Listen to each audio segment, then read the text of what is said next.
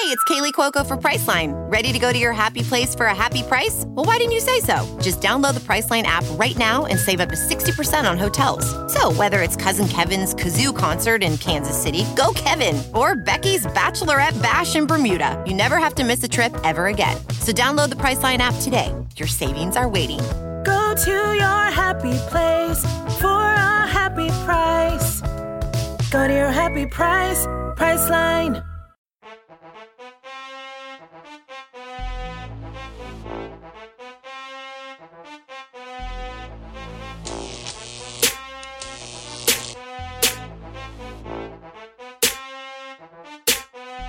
Flip book.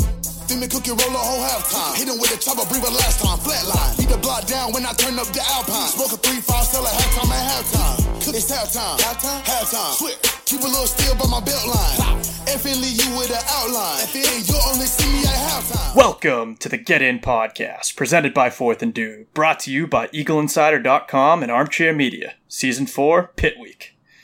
Moral victories don't show up in the standings, but the Eagles left Saturday's 26-22 heartbreaker to the 12th-ranked Tar Heels with an awful lot to build on. Phil Dracovic and Hunter Long continue to light it up in the passing game. The D continues its massive turnaround from last year, and Coach nearly pulled another rabbit out of his half in the closing minutes. On today's episode, we'll recap the first loss of the Hafley era, catch up with our pal and former BC safety Sean Sylvia, and break down what the Eagles must improve on ahead of a humongous matchup versus the Pitt Panthers this weekend. Matt, what a tough game Saturday was. It's painful because of how close we were and how many opportunities we had to beat a top 15 team that is now top 8, which is another story for another day, that they are the most overrated top 10 team in the history of college football, but that's another story for another day. It's hard to not come out of that game feeling super optimistic, not only about the state of the season, but really about the state of the program. I mean, I think every single game the rest of the way, I'm now more optimistic about our chance of winning. My win percentage went up than what it was coming into Saturday and really after Texas State. Before we get into everything, again, like you said, a loaded episode and a lot to break down, especially on the X's and O's front. A quick word from our presenting sponsor, Bet Online.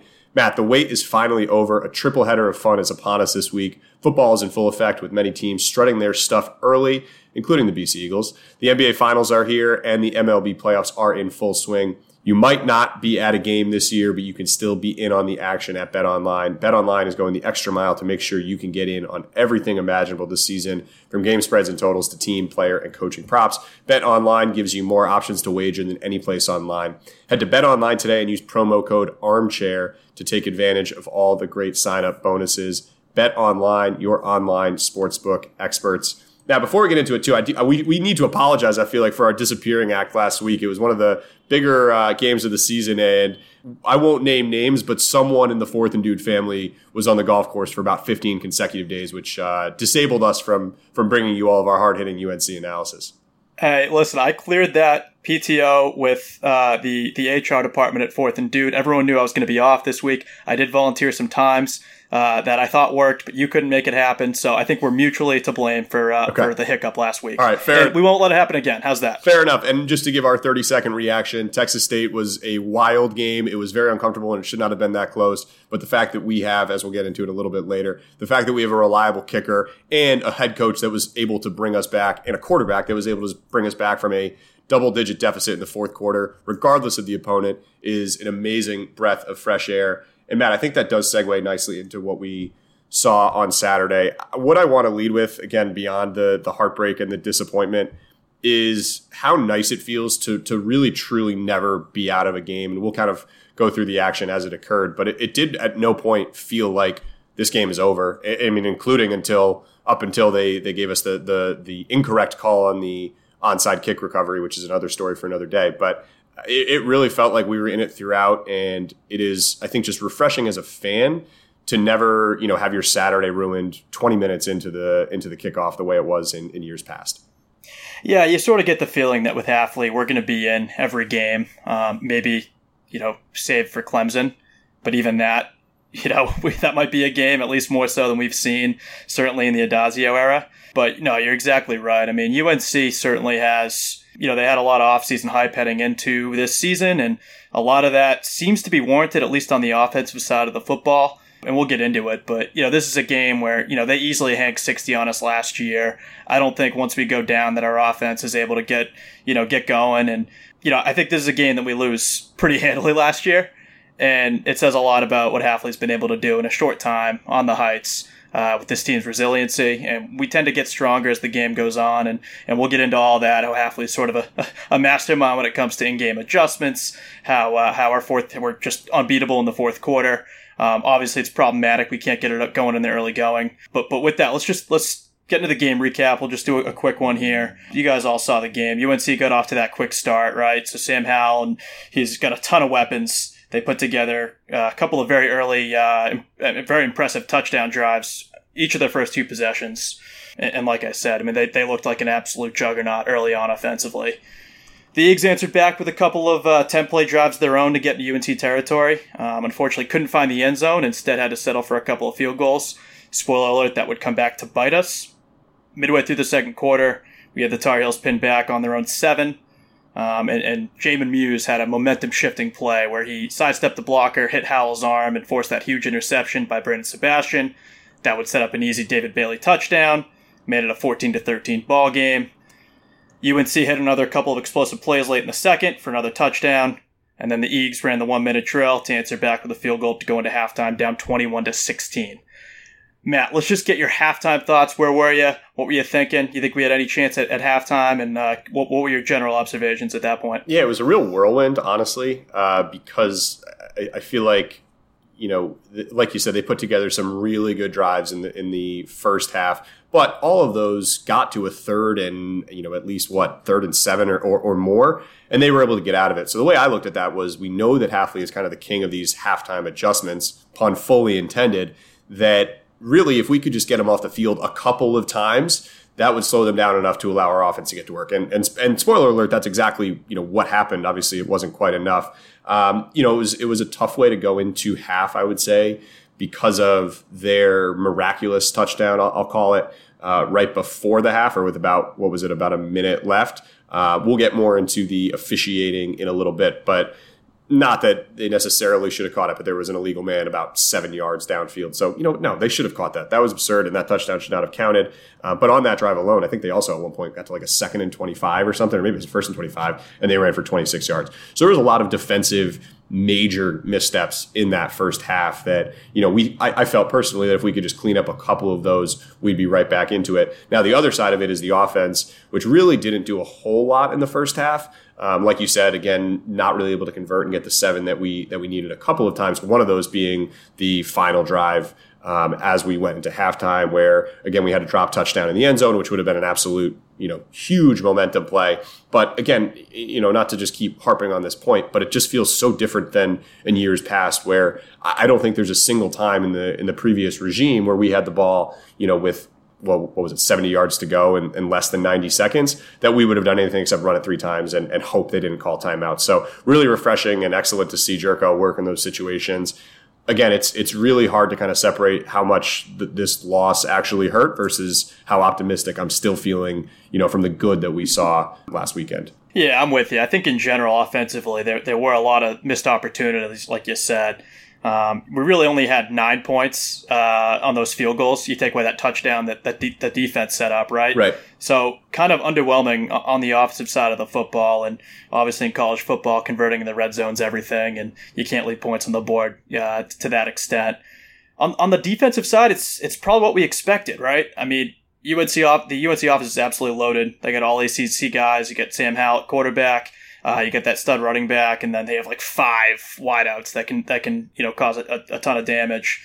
So you're probably disappointed in some of the big plays that the UNC offense broke, and the general inability to get off the field on third down.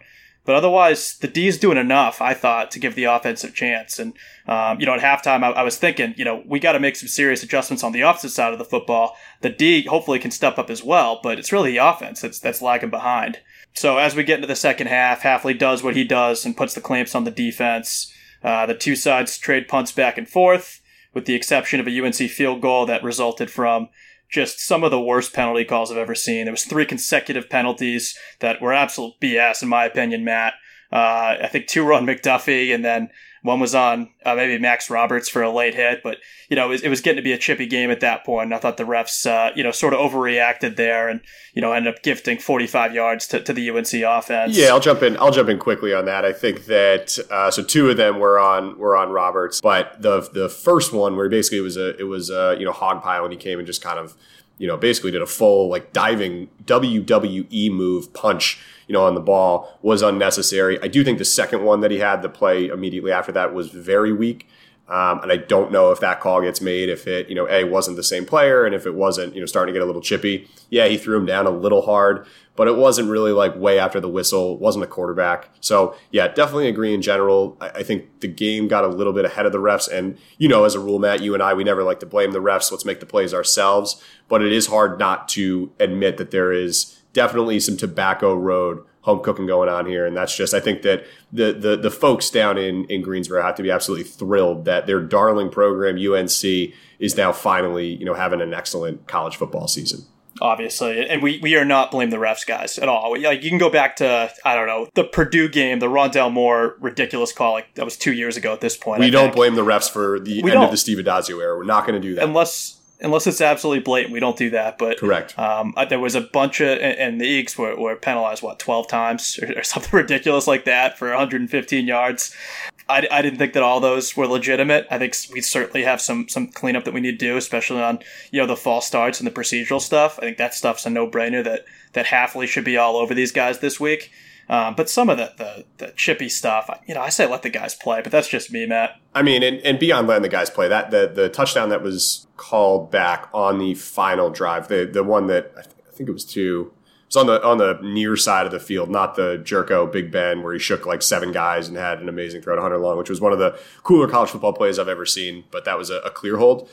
This one was a terrible offensive pass interference call. It wasn't even like both guys are going at it. There was just no contact. The UNC defender just fell. Now, obviously, we managed to get back into it, and it didn't really end up mattering that much. You could make an argument to have some extra time on the clock, et cetera. But just overall, it was really, really, really weak. And it, again, never blaming the refs, but it just felt like there were some people in the building who wanted UNC to be a top 10 team come Sunday morning.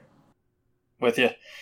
So like you're saying, that once the Tar Heels took the lead, it was 24-16. There was 6 minutes to go. Jerko drives the Eagles down the field, and I think like you were saying, they got 2 or 3 touchdowns that were called back, taken off the board due to penalties. Jerk finally finds CJ Lewis in the back of the end zone to cut the lead to 2 with a minute to go. And then obviously we are unable to convert the 2-point conversion. Jerko gets flushed out of the pocket, throws up a prayer, gets taken back to the house, and that's all she wrote. So all in all, certainly disappointing anytime you don't get a win. And that's one of those that, if we have the kind of season that we think we're going to have and we'll be in the mix for that second place spot in the ACC, this is a game you kind of felt like you needed to have. You know that UNC is going to be in the mix with that offense. But a ton of positives, a ton to build on, and it's really, really impressive what Hafley's done in year 0 with a shortened offseason. I think that's the biggest thing, as far as takeaways go. You really have to give all the credit in the world to the head coach for what he's done, being on the heights for, the last 8-9 months. Yeah, can't say enough good things. I think we can segue right into half full and half empty.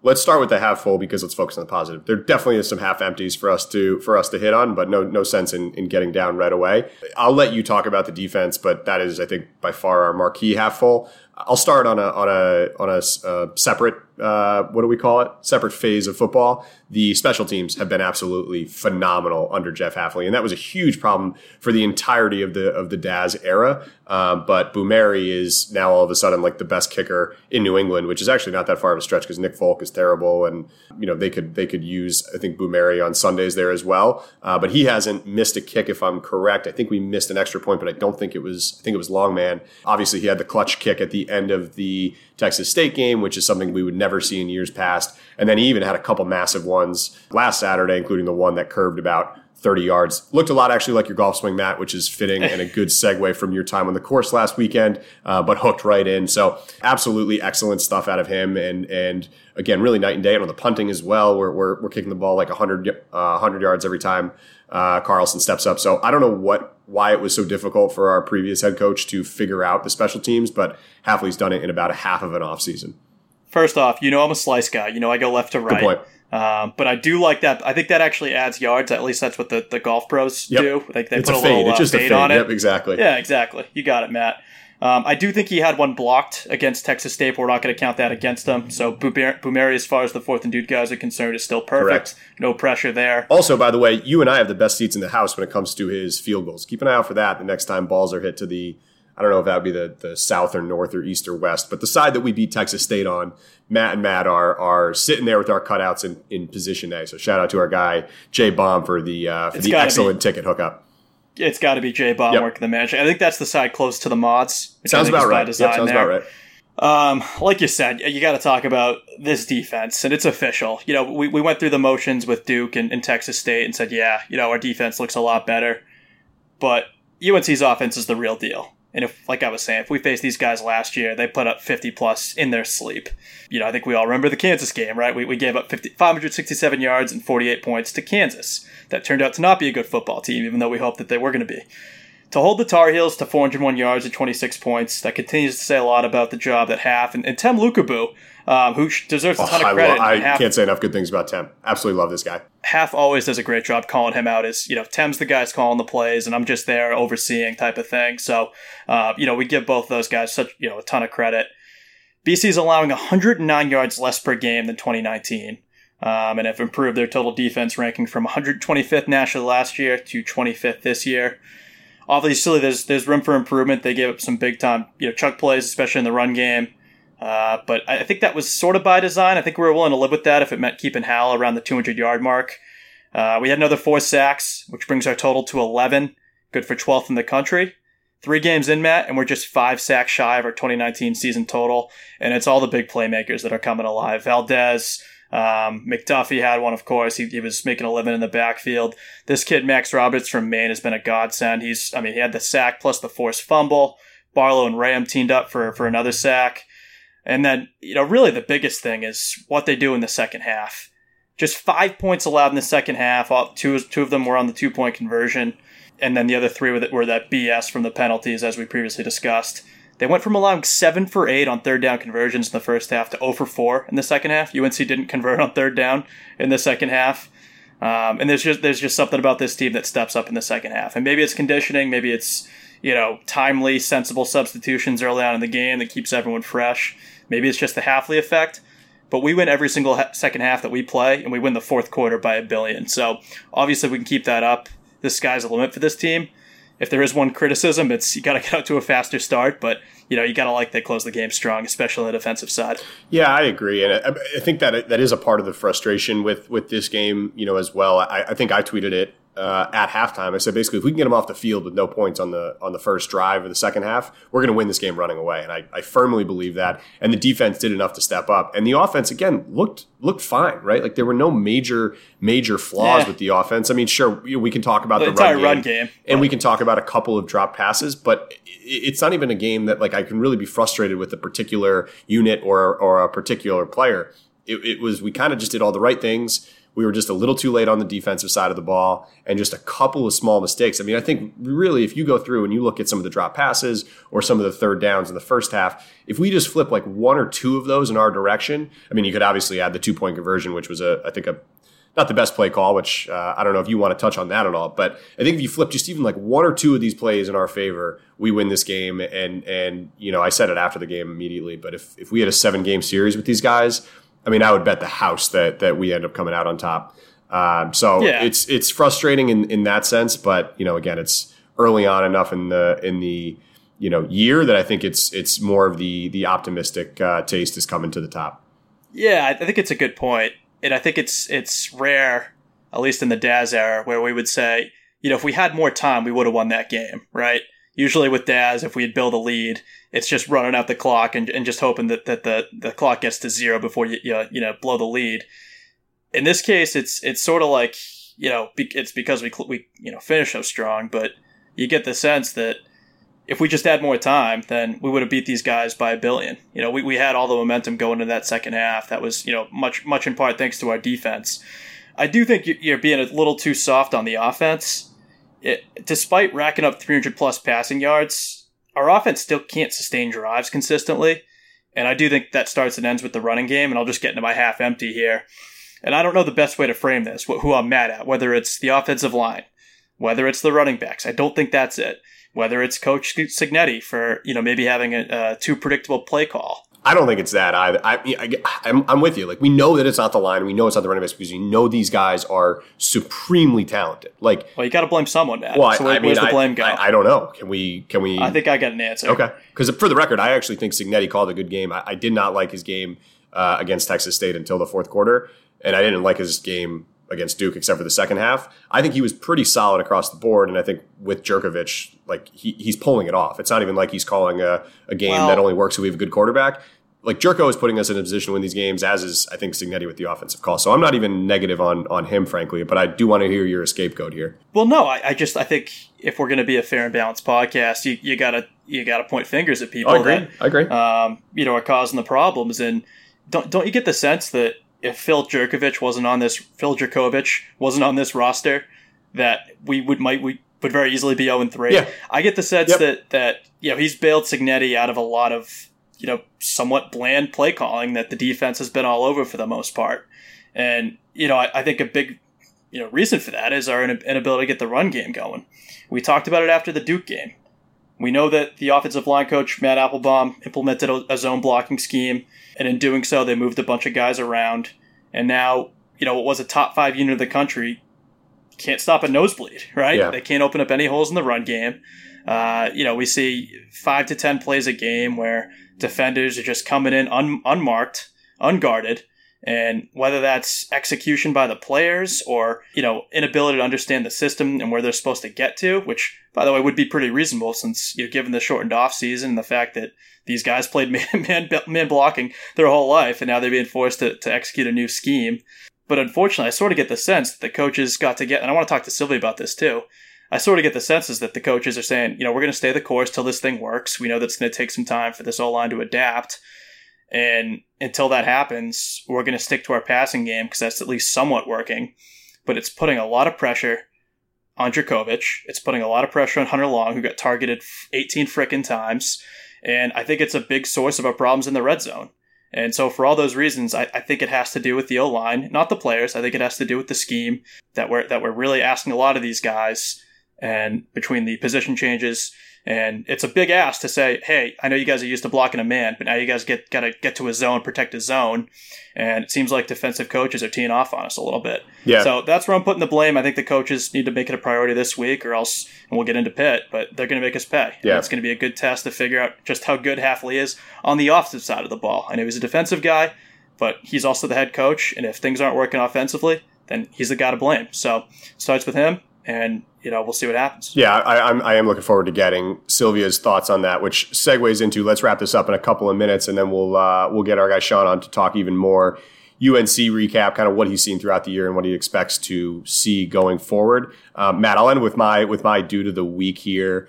So I'm doing kind of a combo, but really I'm going to single out or double out, I guess, the Hunter Long revenge game and the reaction from Hafley getting his team rallied and fired up. So I thought it was a clean hit on Hunter Long that would have been in the first quarter, where Jerko didn't leave him out to dry by any means, but we were driving nicely. He kind of threw a duck over the middle, right? Maybe, and he got absolutely cracked in the ribs. It looked really bad. He was down immediately.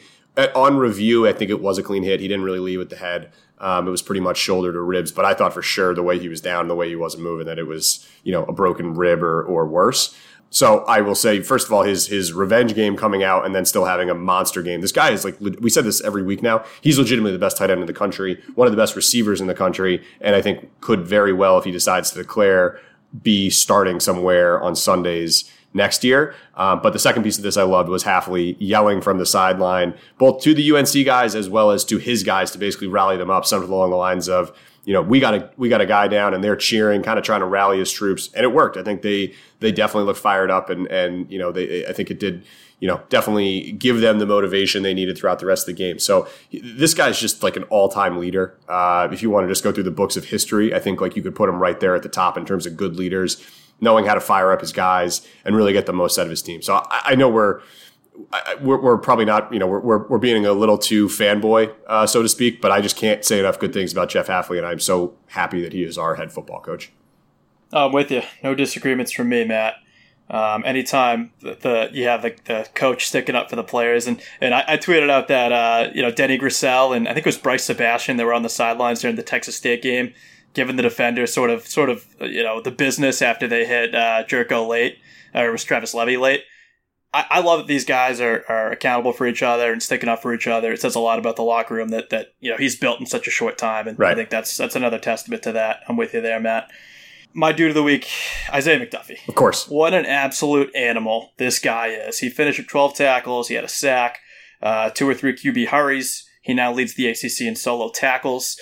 But that doesn't even do it justice. And you guys are all, watching him on tape too. That guy is everywhere. I don't know that I've seen this type of athleticism mixed with just sheer football instincts since, and I don't want to, say this, but since Luke Kuechly. Like, he is Kuechly-esque in his ability to get to the football, and he hits harder than Luke. And he's not perfect, and he makes some mistakes, but I think that's because he is just so fast, and he's zooming around the field, and, he got some criticism for some missed tackles, but I think and I saw this on one of the message boards, a good comparison. It's sort of like how, a really good shortstop, Omar Vizquel, might make some errors because he has incredible range, whereas Derek Jeter, barely makes any errors because he can't get to any ground balls. It's kind of like that. Like, we're going to take whatever mistakes those are because McDuffie is just, his range is incredible. And he saved countless big plays, and looking forward to the tandem of him and Richardson the rest of the season. It's going to be special. Yeah, they're pretty lethal. I will definitely say that. Having McDuffie back, I know we talked about it like a bunch last year. We're like, what if this defense ever got healthy? And I think a lot of us kind of looked at it as Daz falling back to that injury excuse. But I think that it's hard to ignore with McDuffie that this team is just different when he's out there. So hard agree on that. Matt, let's get back to Sylvia here. We again, like I said, he's gonna give us a lot of good X's and O's breakdown of what we saw again out of UNC in the start of the year. Before we get to Sean, again, quick reminder from our friends at Bet Online. We have a triple header of huge action this week. We've got football in full swing. We've got the NBA Finals in full swing. We've got the MLB playoffs in full swing. You might not be at a game this year, but you can still get in on all the action at Bet Online. Bet Online is going the extra mile to make sure you can get in on everything imaginable this season, from game spreads and totals to team, player, and coaching props. Bet Online gives you more options to wager than any place online. Head to Bet Online today and use promo code ARMCHAIR to take advantage of all the great sign-up bonuses. Bet Online, your online sportsbook experts. And Matt, again, they're back, the presenting sponsor of the Sean Sylvia segment. Is it Manscaped? It is Manscaped. It is Manscaped, Matt. 2020, as we know, has been the year of things happening that are completely out of your control. But there is one thing you can control, and that is keeping yourself looking sleek and clean down low. Our sponsors at Manscaped are here to remind you to do so. The Manscaped Lawnmower 3.0 is a premium electric trimmer that's designed to give you a confidence boost through body image. Their ceramic blade and skin-safe technology are designed to reduce nicks or tugs on your fellas down low. The Lawnmower 3.0 is also waterproof and comes with an LED light, so you can manscape in the dark or in a shower. They also just released their Shears 2.0 nail kit, which is the perfect add-on to their Lawnmower 3.0 trimmer. This is a luxury 4-piece nail kit featuring tempered stainless steel tools, and it includes tip tweezers, rounded point scissors, fingernail clippers, and a medium grit nail file. On the website, you'll also find the Crop Preserver, an anti-chafing ball deodorant and moisturizer. This will help you tame that fall swamp ass with natural hydrators and antioxidants. Go to manscaped.com and check out some of these life-changing products today. In fact, listeners of this show will get 20% off plus free shipping with code armchair at manscaped.com.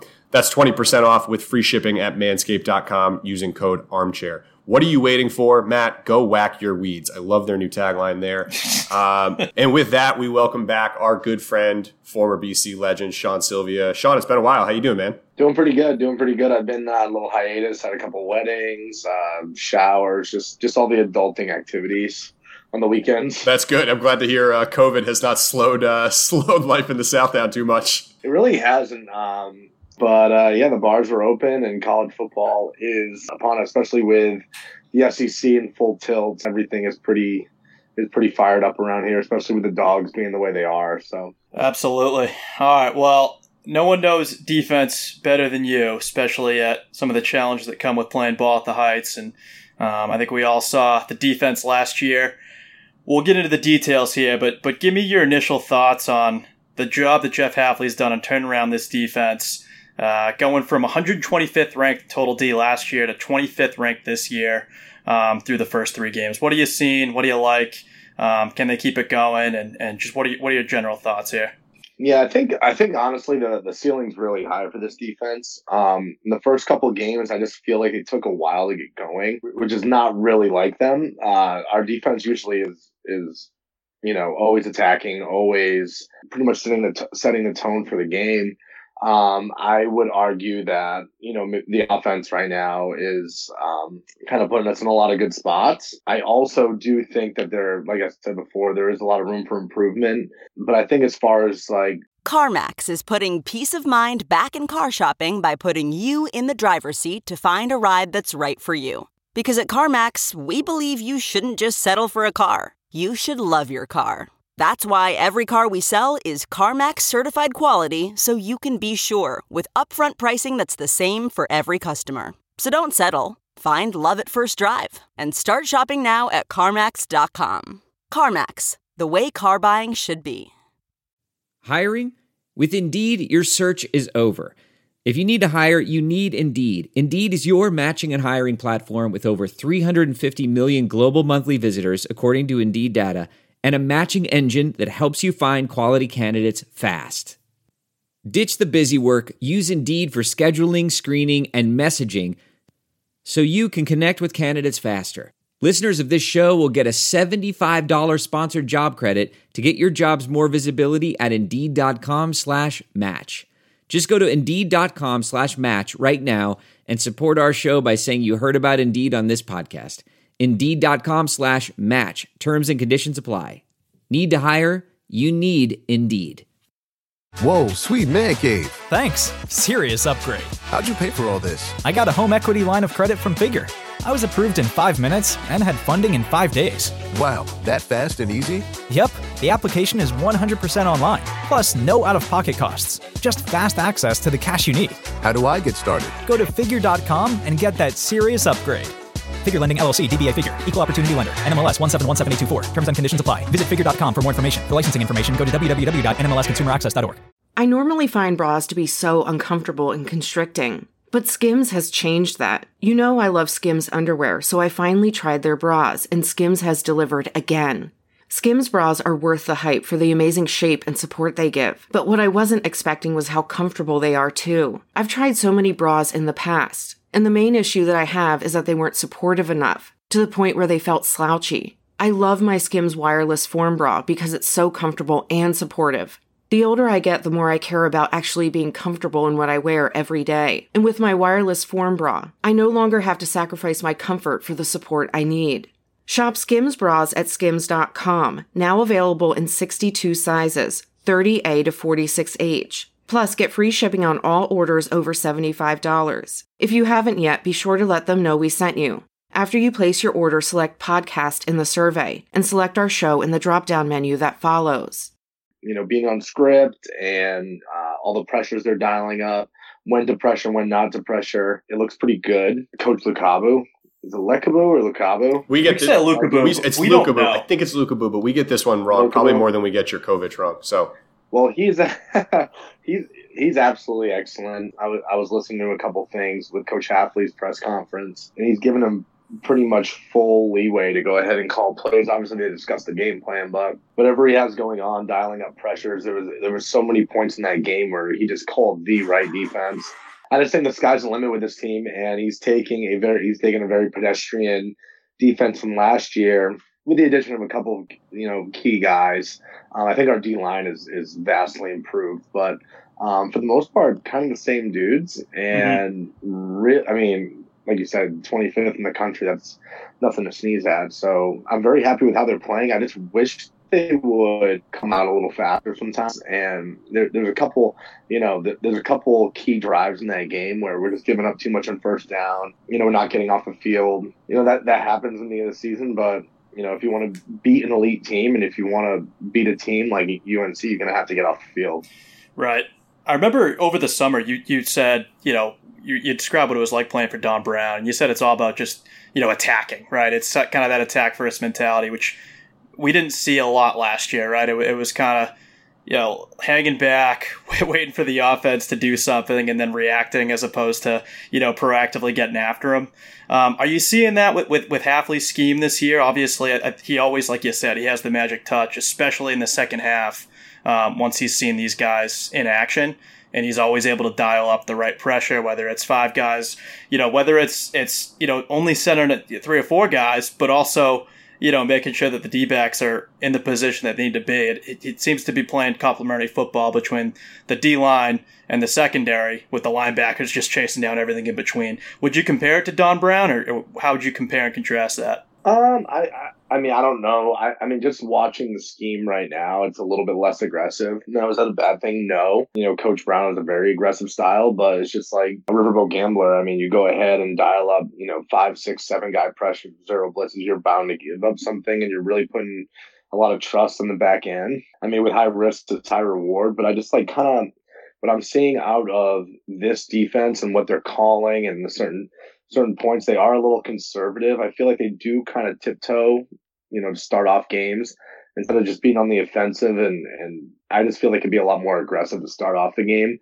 Mm-hmm. The halftime adjustments are bar none awesome. You can tell there's a whole new defense out there. But with that being said, I just feel like we should be a little bit more on the offensive on defense, if that makes sense. Mm-hmm. I think that we could push the pace a little bit more. I think we can go ahead and just, I wouldn't say dial up more blitzes, but I think just playing just how we play in the second half, but we need to start out like that. Yeah. There's so many times where we're lost on a gap or we're 1 down on a run. I mean, you can't be first. And what really, really, really upset me last game was, on penalties or whatever. I mean, we 1st and 25 and they're running the ball for 23 yards. I mean, you just can't do that. In those situations, you need to get off the field. You need to put your offense back on the field, not only for our sake, but for your sake. You don't want to be on the field that long. Coming from a person that's been 100 plays on defense more than once in his career, being on the field that long is not fun. You need to get more 3 and outs. But I think what happens is they do kind of calm down. They kind of, in the flow of the game, they build confidence. I just don't know where that confidence is to start out the game and just pin your ears back and go, because I feel like they just wait for. They're very reactionary to start the game, maybe, first, second quarter, versus really going out there and imposing your will on the other team. I think they can do that a little bit better instead of just waiting for the second half. So that brings up a good question kind of on the halftime adjustment side of it. Is this just the players are getting comfortable throughout the course of the game, or is Hafley completely changing the defensive game plan? Like, what does that look like from a coaching perspective when, frankly, we do look like a different defense in the second half for the first 3 games? I think it could be a combination of both. I think he is such a cerebral coach, and the same with the defensive corner, Lakabu. I just love the spots and where he's calling certain pressures. I think maybe dialing those up to start the game would be a little. I think we do kind of play a little bit on our heels to start off games. I don't know. I'm not sure exactly what the game plan is. It could, like I said, it could be a little bit of both. To be honest, it could, maybe the guys are going out there and just feeling out what their opponent's like and just really coming within themselves and playing better. Is that a scheme thing? Maybe, but those DBs made some really, really good plays by themselves and really getting put on an island and really showing up, making some big PBUs. Yeah. Going up, covering a lot of ground. Now, North Carolina's receivers are pretty good now, and they were step for step with them all game. That quarterback, I thought they contained for the most part. There were some plays where he got, little extended some plays, and that's kind of where he killed us. And that game was there for the taking. And I mean, as far as defensively, I thought we played overall, a B+, A- game. I just think we're leaving way too much meat on the bone, and we're not really, as Donnie Brown would say, just like really letting it loose and really, cutting it loose. Right. I just think the guys are they're playing to see like, okay, what's this game going to be like? What are they going to do to attack us? Instead of being like, no, this is what we're going to do. We're going to go ahead and do this, and you're going to react to us, Mm-hmm. It's funny, too. You listen to Hafley in these pressers, and maybe part of it's just giving the credit to all the guys. But when he gets asked about schematically what's different this year compared to last year, he doesn't get into it. He just says, hey, listen, we simplified it. We want the football. We recruited, really good guys. We have a lot of good skill players, especially in the secondary. And it's about simplifying it. Whereas last year, it seemed like Bill Sheridan sort of maybe overthought it and was trying to implement a system that didn't match the personnel or didn't match any type of, successful football team. But, we were talking about it, what this team would have done last year against this UNC offense. It's extremely potent. They gave up 48 points to Kansas. You extrapolate that and UNC is going to score 60 on you. So I'm with you that overall, I'm very, very impressed with the defense, especially with what they did, what they showed us last year with largely the same personnel. And it is a lot of young guys back there, especially in the secondary. And then, it's like you said, it's not like we're getting a ton of pressure up front. We have a couple guys that are popping off the film with Valdez seems to be back there quite a bit. This new kid, Max Roberts, and then McDuffie and Richardson are certainly contributing as well. But, Howell had some time back there to make some throws, and I thought the secondary did a great job overall of always being in the right position, save for a few of those big plays. More than anything, it was stopping the run, and, it seemed like there were some outside lanes that whether the DNs weren't keeping contained, that seemed to be more the problem than the passing game. But overall, I was really happy with how the D played. I do think that they're going to have, additional tests coming up against even against Pitt this weekend with a mobile quarterback. And we saw that Hal scampered away a couple times. So, that's something they got to look at. But I think you're right. Overall, it just seems to be a simplification of scheme as opposed to anything else that's doing the trick. Let's pivot to the other side of the ball, Sean. I would love to get your thoughts on what we're seeing out of the offense so far this year. I know that you were super high on Jerko once we got the recruit, and I think that's been clearly proven to be the correct opinion. I know you were on with us preseason when other Matt was saying that he thought this was Denny Grissell's job to lose, and he looks like an idiot. I think we all can agree on that.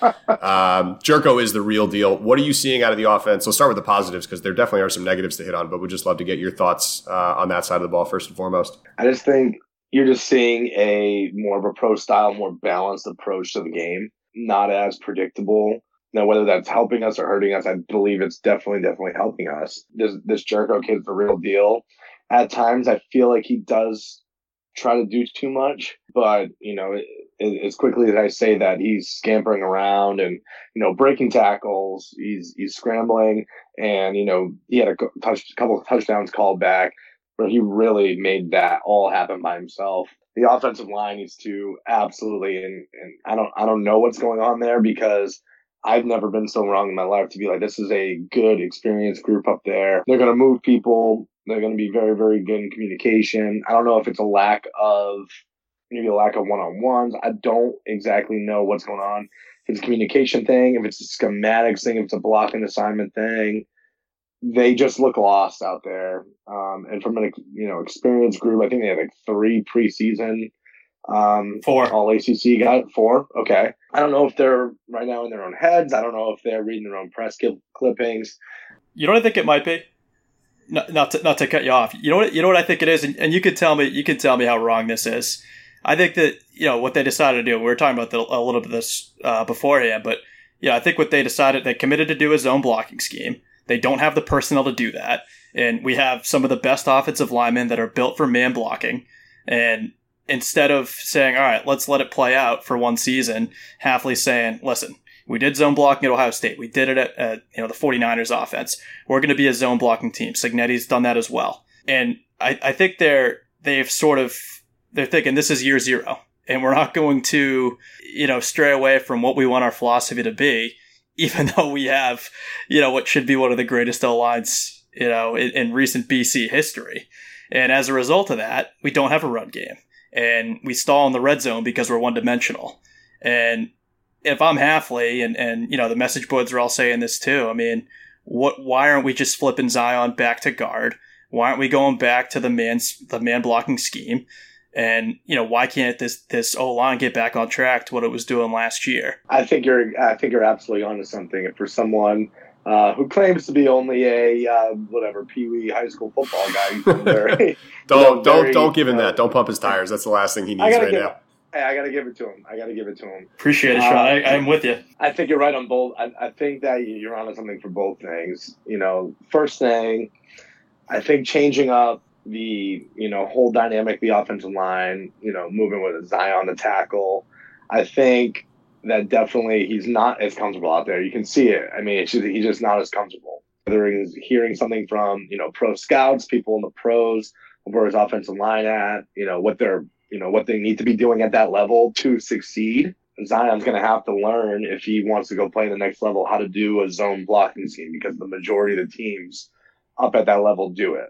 It requires a lot more thinking. It requires a lot more feel, a lot more like bang bang type things. You're pretty much just going up, and as the play progresses, you just say you're doubling a tackle. If the linebacker's slow to go ahead and scrape, you're pretty much like staying on that double team to create that lane.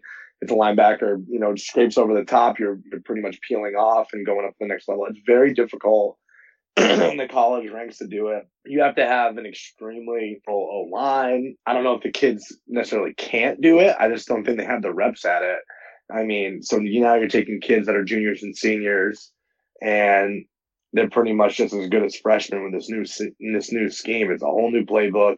It's whole new looks. I mean, people line up too differently. But if Hafley's saying, here, this is what we're going to do, and this is your best way to go ahead and be successful at the next level, then we're going to have to take our growing pains with that. And it's not just an offensive line thing. It's a running back thing, because when you're in more of a gap scheme, you're hitting, right off tackle, or you're getting up in there in like a gut or like a counter tray or like hammer that we used to run.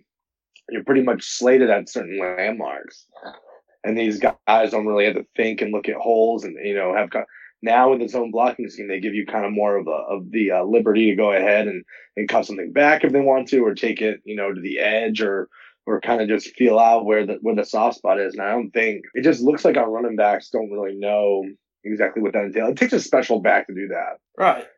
Because I mean, look at one of our best backs in history. I mean, Andre Williams would have suffered in his own blocking scheme. Right, and Bailey's very much from that mold, and he's a bowling ball. What he did well last year was get the ball, hit the hole hard, and he was gone, right?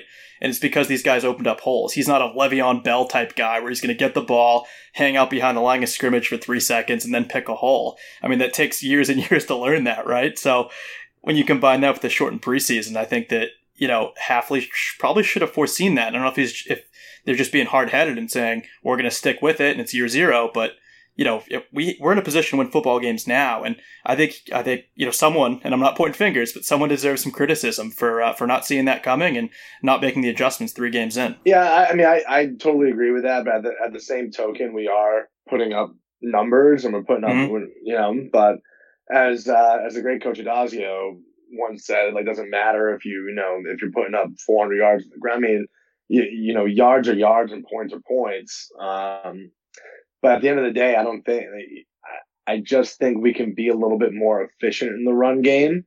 I'm not saying blow it all up and go ahead and just be hard at like that. Maybe mix in a couple of, gap type schemes. But then again, I mean, you're still, Zion's still a tackle, and the inside guy's still an inside, and Vrabel's still worried. I just think the guys just need to figure it out. And, it's tough.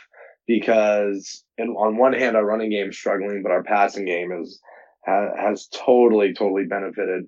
The only thing about the O-line that they need to get, strained out is we can't be having, Jerko running around like that. Yeah. And we can't, because God forbid something happens to him or he gets hurt, or because he's taken a lot of shots already in the first 3 games, and we're not really protecting him that well. I would maybe like to see a little bit more of, sprint him out and get like a flood type thing going, do something that where he's not just dropping back and running for his life. But that needs to be cleaned up. I mean, it's already week 3. We've pretty much seen not every look, but kind of what the speed of the game is, what guys are trying to do to us. So we need to figure out exactly how teams are trying to attack us and help these poor linemen out as much as possible.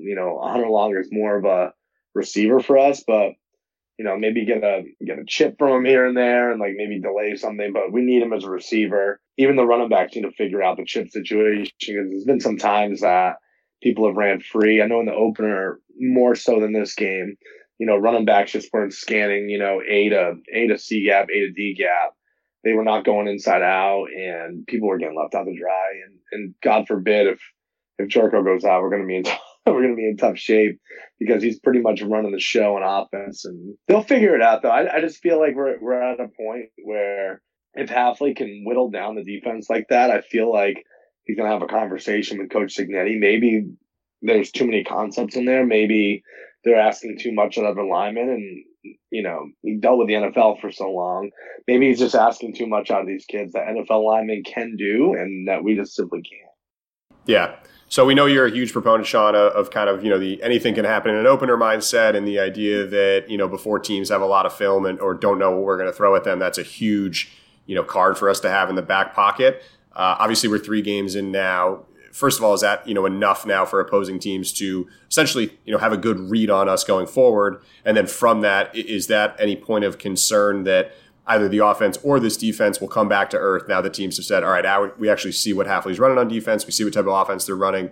Is that something that you have any concerns of opposing teams attacking going forward? I think, speaking from a defensive point of view, I don't foresee that as being a problem just because of the staff around him. I mean, Coach Hafley in and of itself is just such a great defensive mind, and you can't make it to, the college football playoff being one-dimensional and not having a defense that is switching up stuff all the time. Granted, the personnel is different, but I believe in the staff that they are, creative enough and have enough experience up and down the line that they're going to, just Duggan himself, that, Coach Duggan, he can literally totally change up defenses and run different things out of different packages and, just really simplify the language. And, one defense that he's going to be running, it looks relatively the same, but it might be out of a different front or someone else pressuring or, something triggers something different with all the same language. And I'm very confident in, not even Coach Hafley, but, Coach Duggan, that he's been around 2 great coordinators now with Don Brown and Hafley, that maybe he can sprinkle a little bit of both into it, because Duggan knows how to have an expansive playbook, but while keeping the terminology relatively the same. Offensively, I don't think so. Defensively, I don't think it's going to matter that we have a 3-game sample size. The only thing that's going to happen is there's going to be tendencies and what pressures we bring on certain downs and whatnot. But we have data and we have analytics too. We know we bring on certain downs. We know the percentage of 5-man pressures we bring on 3rd and 5, 3rd and 10, 3rd and 15. So we have that too. So it's just, you just got to keep them guessing. Offensively, now they have the same thing. They have a tendency chart. They know what we run on 1st and 10s. They know what we like to run on, 1st and 15s. They know what we like to run after penalties. They know when we like to take shots. But just like anything, they get paid to coach too. So we should be okay. I just would like to see more fundamentals and less mistakes just on base type things, just straight outside zones on offense. Just people are just running free and just getting cut loose. No one's really rocking off the ball because, if you think you stink out there, if you're sitting there in your stance and something and one guy rolls up and whatnot, you don't know who to block, you're a step slow and then you don't end up blocking anyone. The biggest thing is if you're unsure of yourself, that's the worst place to be. If you think you stink, I like that. I'm gonna start using that. I think that was our problem last year. I think we were overthinking everything. I'm also just going to wager a bet here quickly.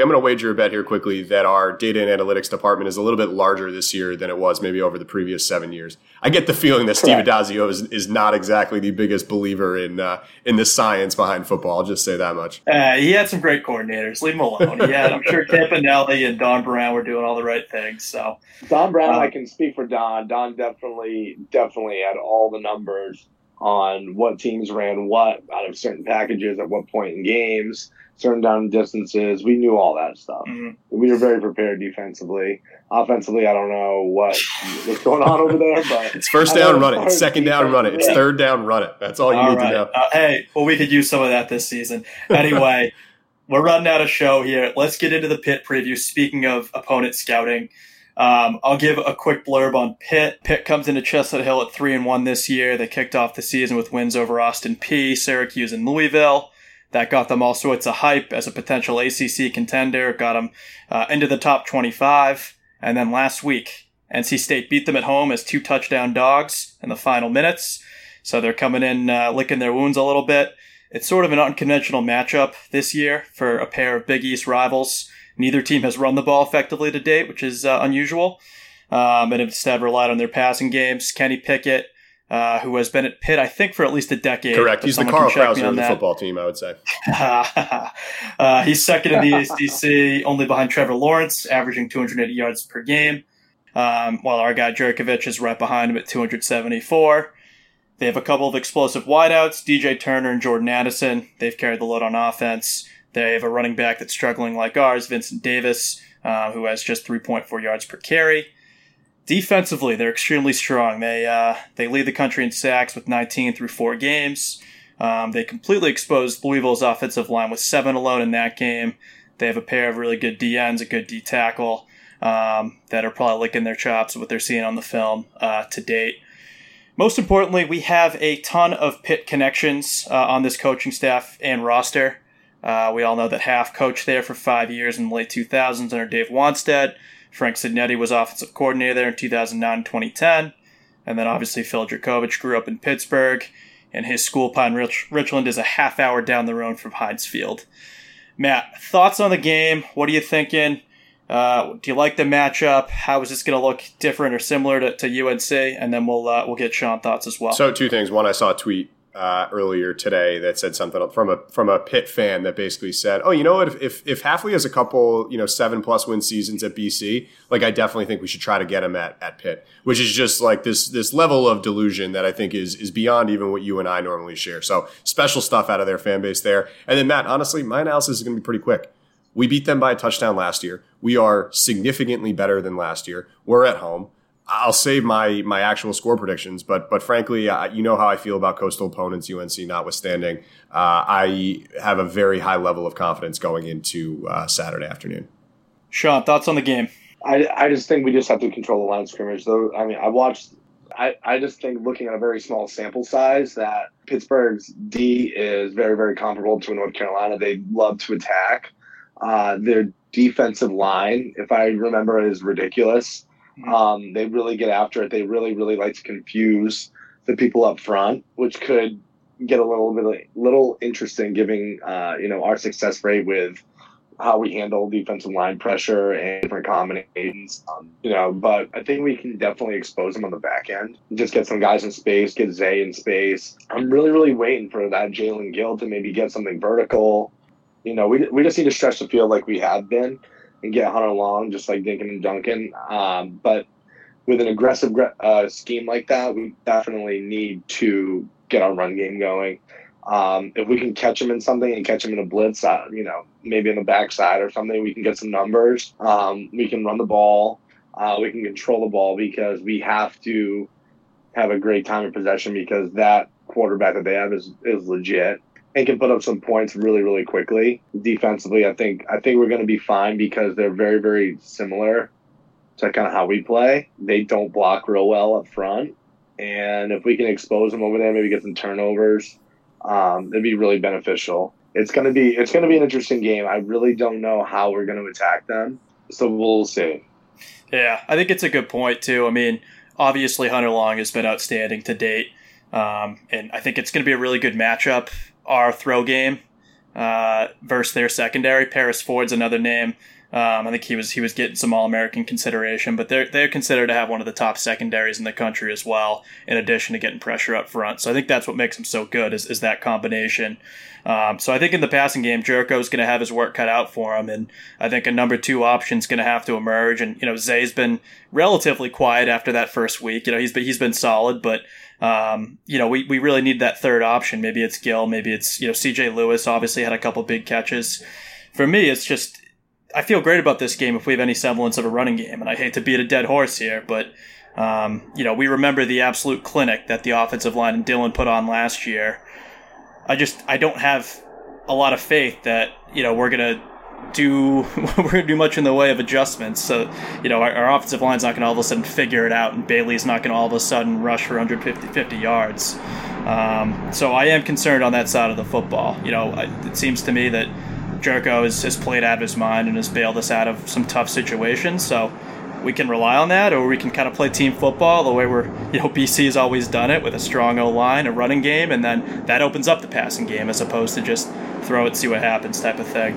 I will say this. I think that you mentioned all the connections earlier.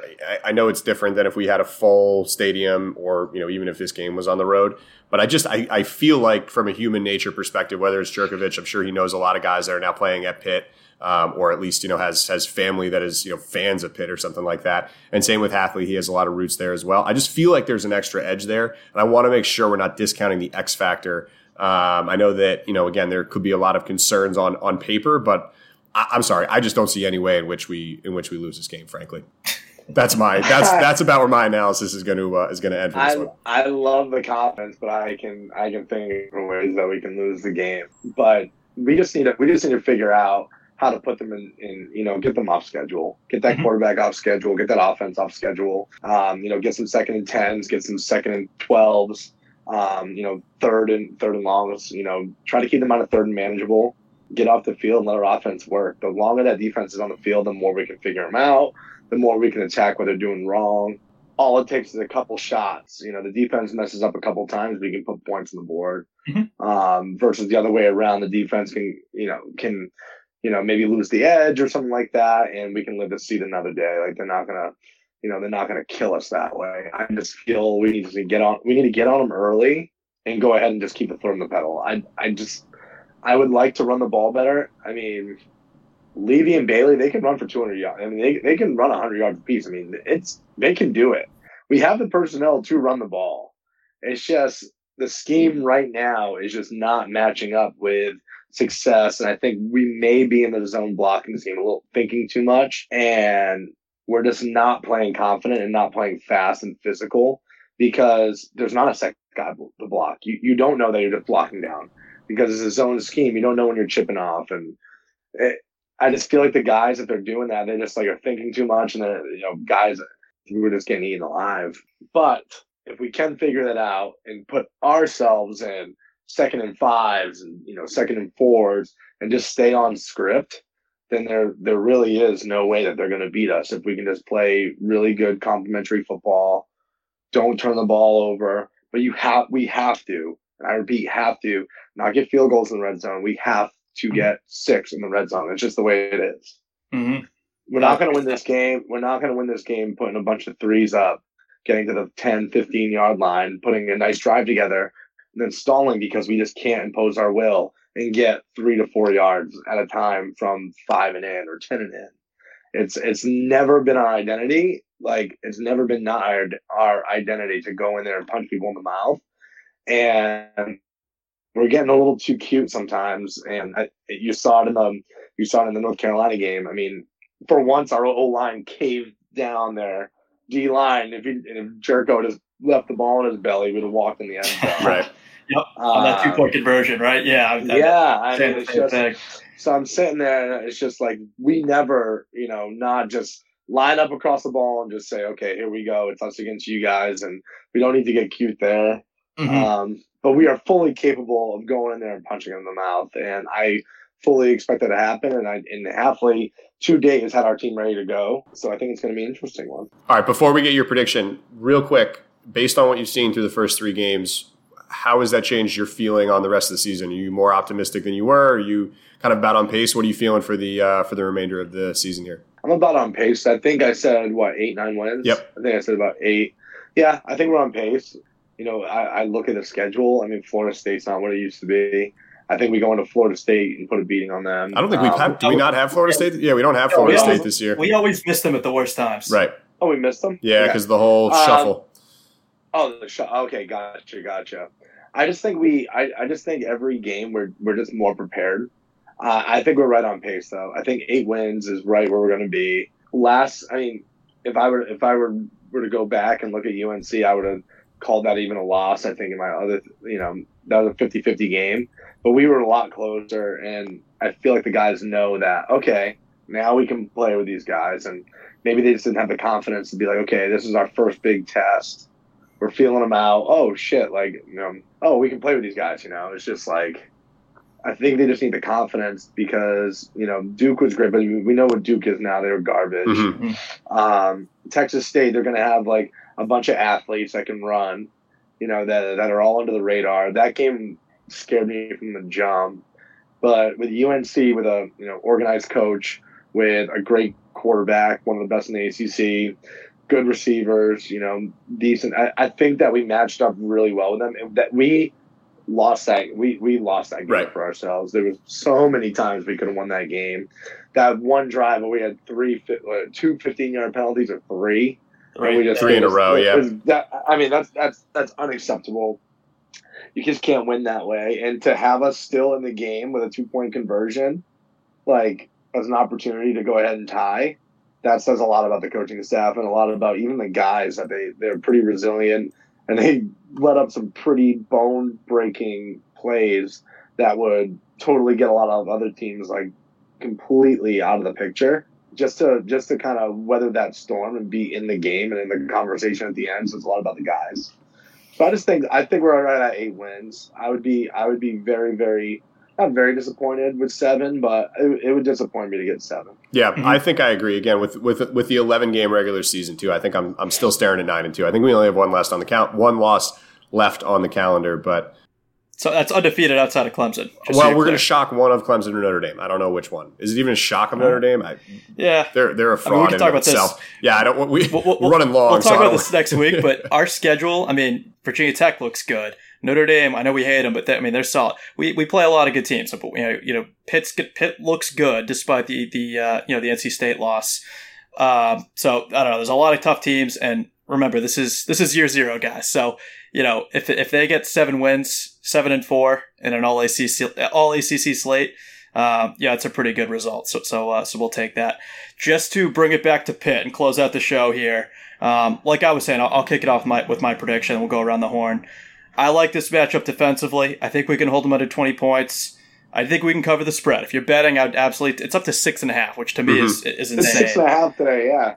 It's unbelievable. But this offense, like I keep saying, they're going to have to figure it out. It can't just be the Djokovic show because teams are going to figure out how to game plan against that. We need to develop a run game. If we do that, Eagles by 1 billion. If not, I'm still picking the Eagles. I got a barn burner, 18-13. Eagles win, and we're on to Vatek. Jeez, that's like a Chris Berman score, 18-13. Yeah. What is going on there? There's a safety, I think. Safety, I think. Yeah. All right. I'm keeping it similar on the defensive side of the ball. I think we keep them to a very low number, but I have a lot more confidence in our offense. Again, we put up 26 on these guys last year, and I know that it's a different style of football completely, and the transitive property doesn't really work. But overall, I'm going to say we go, call it 36 to call it 17. 36-17 Eagles. Wow. Comfortable win. I like that comfortable win. Get the victory formation out there. It's beautiful.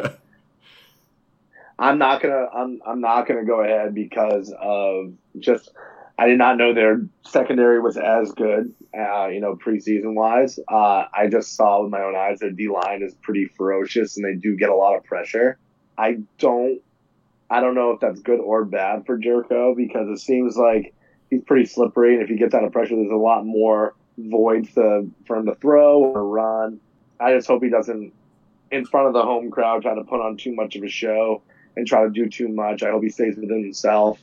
But I feel like this offense has been pretty methodical all year. I think I'm going to go 28-24 Eagles. Our defense, I think, is going to start slow again. I hope I'm wrong. And quote me, I hope I'm wrong there. I just think that we're going to be feeling them out too much and then really settle in after maybe, 3 or 4 drives.